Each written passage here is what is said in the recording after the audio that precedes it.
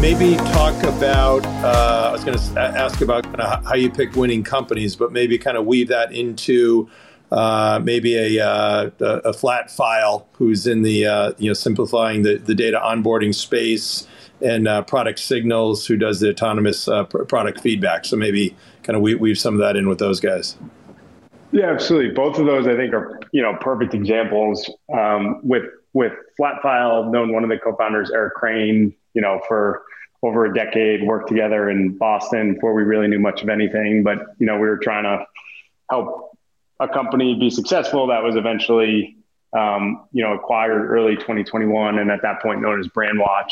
And his co-founder, David Boscovich, they worked together at Envoy and built a data import API. So knowing the founders, trusting them, and then they already have a product that has customers, I think that's a relatively easy decision. I think a bunch of firms sometimes talk themselves out of those things because, there's a TAM analysis, total addressable market, that, is not visible today, but great founders always find a way to, increase their market and build their next product and do more for their customers.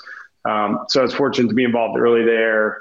And just really proud of how those two have stuck together and built the business. I think it truly is like an indispensable problem for any company to solve. How do you get data into your application that you're building, any technology focused company? And then it was very similar with Product Signals, had 10 customers. Any business you've ever been in, they struggle with product feedback. What do customers need? I think a lot of that comes from the field, from sales calls, from talking to your existing customers. So just the ability to gather a lot of those insights, kind of the metadata around product feedback, similar to how we thought about sales data with RelateIQ, I think is a big unaddressed problem. I think people go way deep into the project management execution of the feedback, but actually just having that crystal ball around, what all your customers, hundreds, eventually thousands of customers want at any given point in time, is really interesting. So for me, those are easy ones. I think when, you like the founders, you've felt the problem, and then they already have a product built that has customers. It's a bit more challenging when it's, two founders and a slide deck. And at that point, you're kind of in the wilderness for a bit longer, figuring out what levers you can turn to help the business. Yeah, for sure. I mean, the cool thing I think with Product Signals is, and I'm biased from a sales or go-to-market side, but too often engineering, may or may, I'll say gets the feedback, but they're kind of blind to it. And so they have their product roadmap. That's what they want to do. And sales really doesn't have a good opportunity to kind of give that feedback. So like back in the, I'll say back in the old days at EMC, I mean, sales was very tight in with engineering. That's the way Dick and Roger had it. Engineers would go on sales calls. There's kind of a strong mutual respect. But I think these days more and more engineering's kind of on their own. They really don't respect sales. They really don't go on sales calls. So the salespeople are sitting here saying, I'm trying to sell this. Customers want that. And all we got to do is tweak it. And by the way, I've been hearing this feedback for a while. If you listened to me 6 months ago, we could have that feature ready now.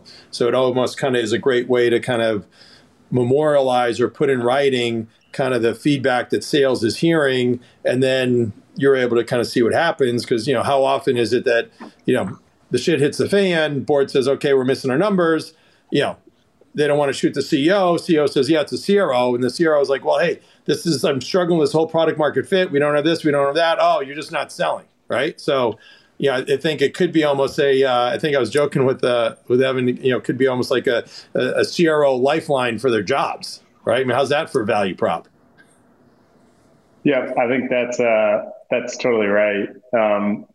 And I've also used the Diane Green line a couple times, who Ben Horowitz described as like godlike CEO, where, what you say to the sales team is, why do we need you? Look at how great the product is. What you say to the product team is, look at the sales teams closing all these deals, making sure we can all get paid. But I think you kind of need that, you need that balance and that tension on the line where, it takes a bunch of different skill sets, and, software is really just a complex team sport. So totally agree. Like, your customer has the insight, has the truth. You're never going to be smarter than your customers, but how do you go execute on that, feedback in that direction? That's how these iconic companies are built.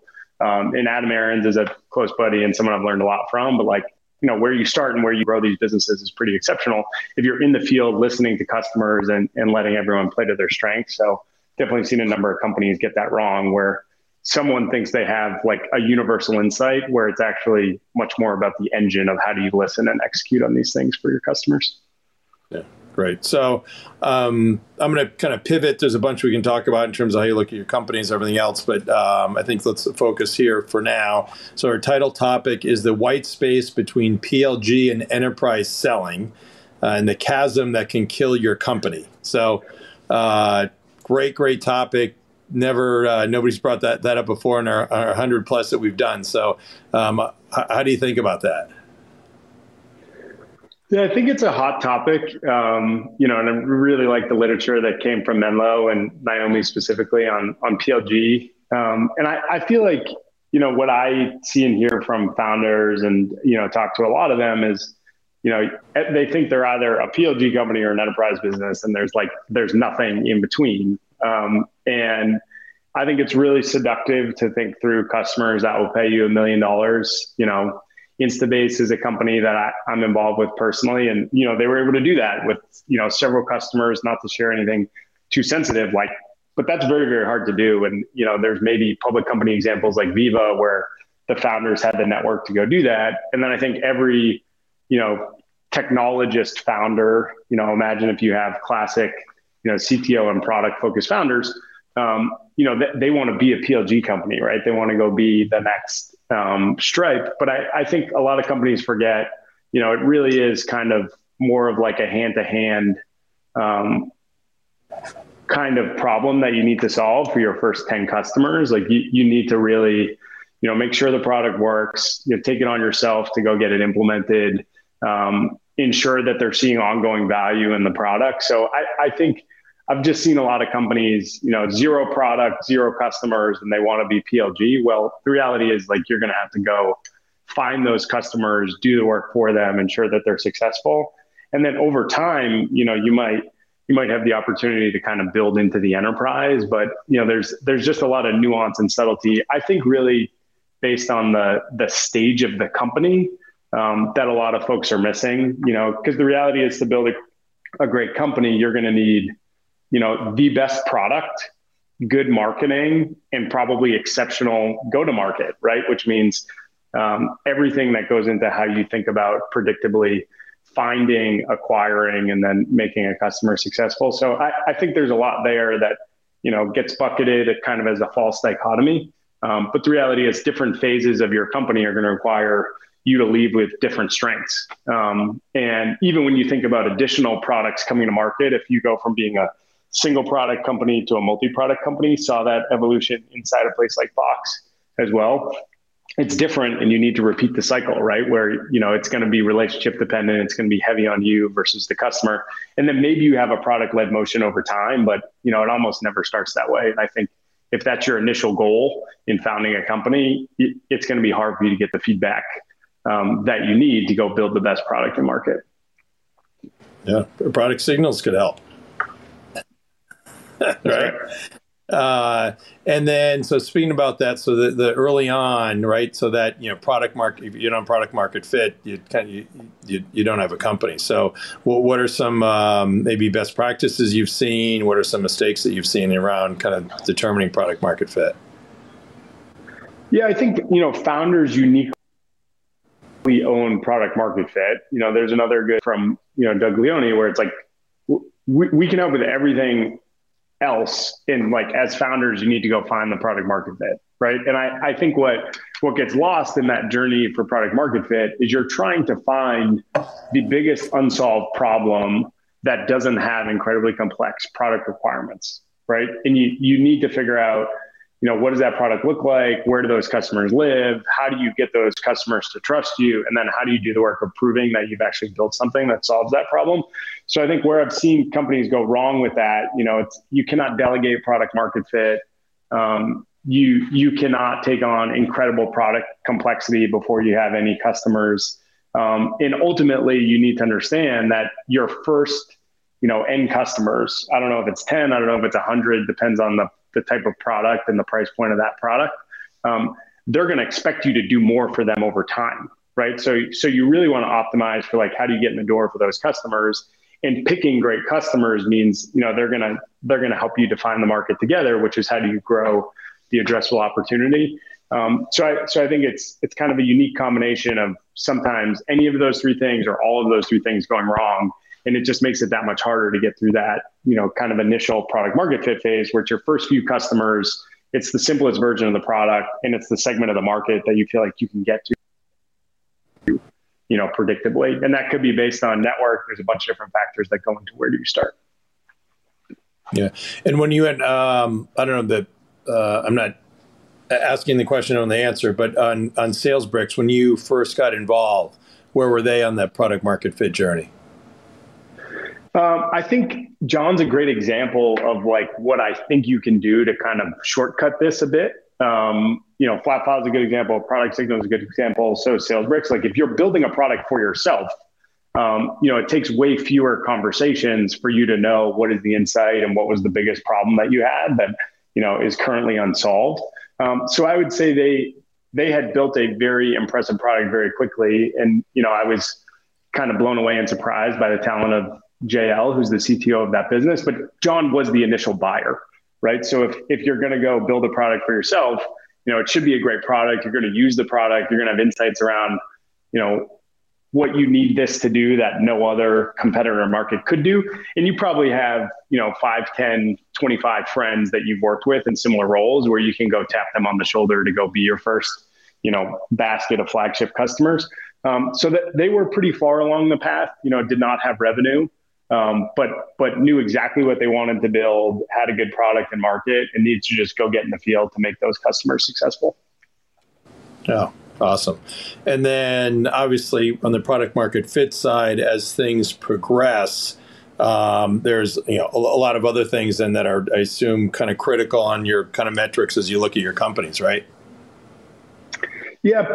Personally, we're oftentimes investing before there's, a ton of, traction. And I do think I have a friend who describes angel investing as like, the level of trust you'll have in your network. If someone has worked with someone right. and they think they're great, you need to get what they're doing. You need to feel like they have a reasonable approach. You hope there's other folks investing so they have enough time to figure it out. But yeah, when you're starting early, you gotta coach through and ride through, the period where there's not a ton to evaluate. And I think that's what is somewhat seductive about investing in innovation and being a venture investor, right? Is like, if you've seen it enough, you can pattern match, choose a product. I like the idea of getting behind those because I can see it, feel it, touch it, and have like more constructive feedback to give as an investor. But yeah, it's a bit different when, you're coming in early. And there's a Navalism too, where it's like anyone who comes before me is throwing darts. Anyone who comes after me is like, a spreadsheet monkey. There's some truth to that, based on where you come in, because everyone sees the opportunity a bit different based on what they can evaluate. Yeah, for sure. Now, what about we're kind of in an economic downturn of sorts, depending whatever words you want to say. So, how do you feel about the importance of go-to-market in this type of environment?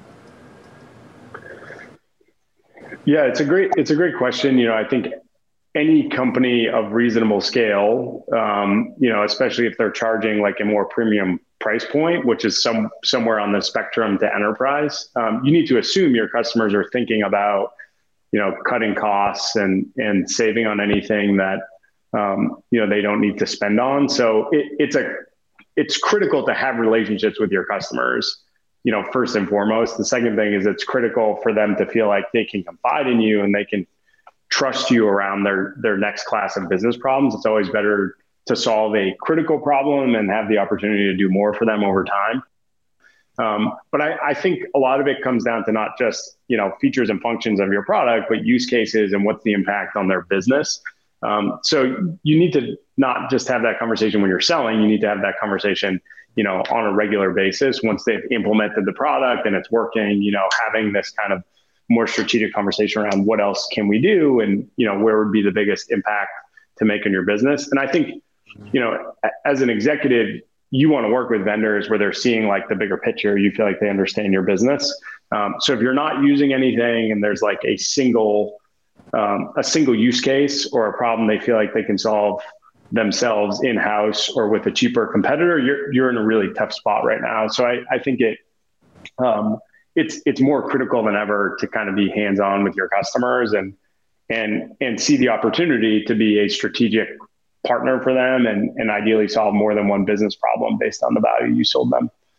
Yeah, absolutely. I mean, I put that around that, as you just said, on the whole kind of value side, right? So I would say if you are in an elevator with the CFO and they either just bought something as a current or a current customer are going to buy, what are you going to say? And it's not all the techno mumbo jumbo. It's, kind of how you're going to help them generate revenue, save money, get a competitive advantage. Maybe there's some compliance, but, bells and whistles. And, too often, sales teams, still don't nail that, although it's a concept that's been around for 20, 30 years. It's crazy.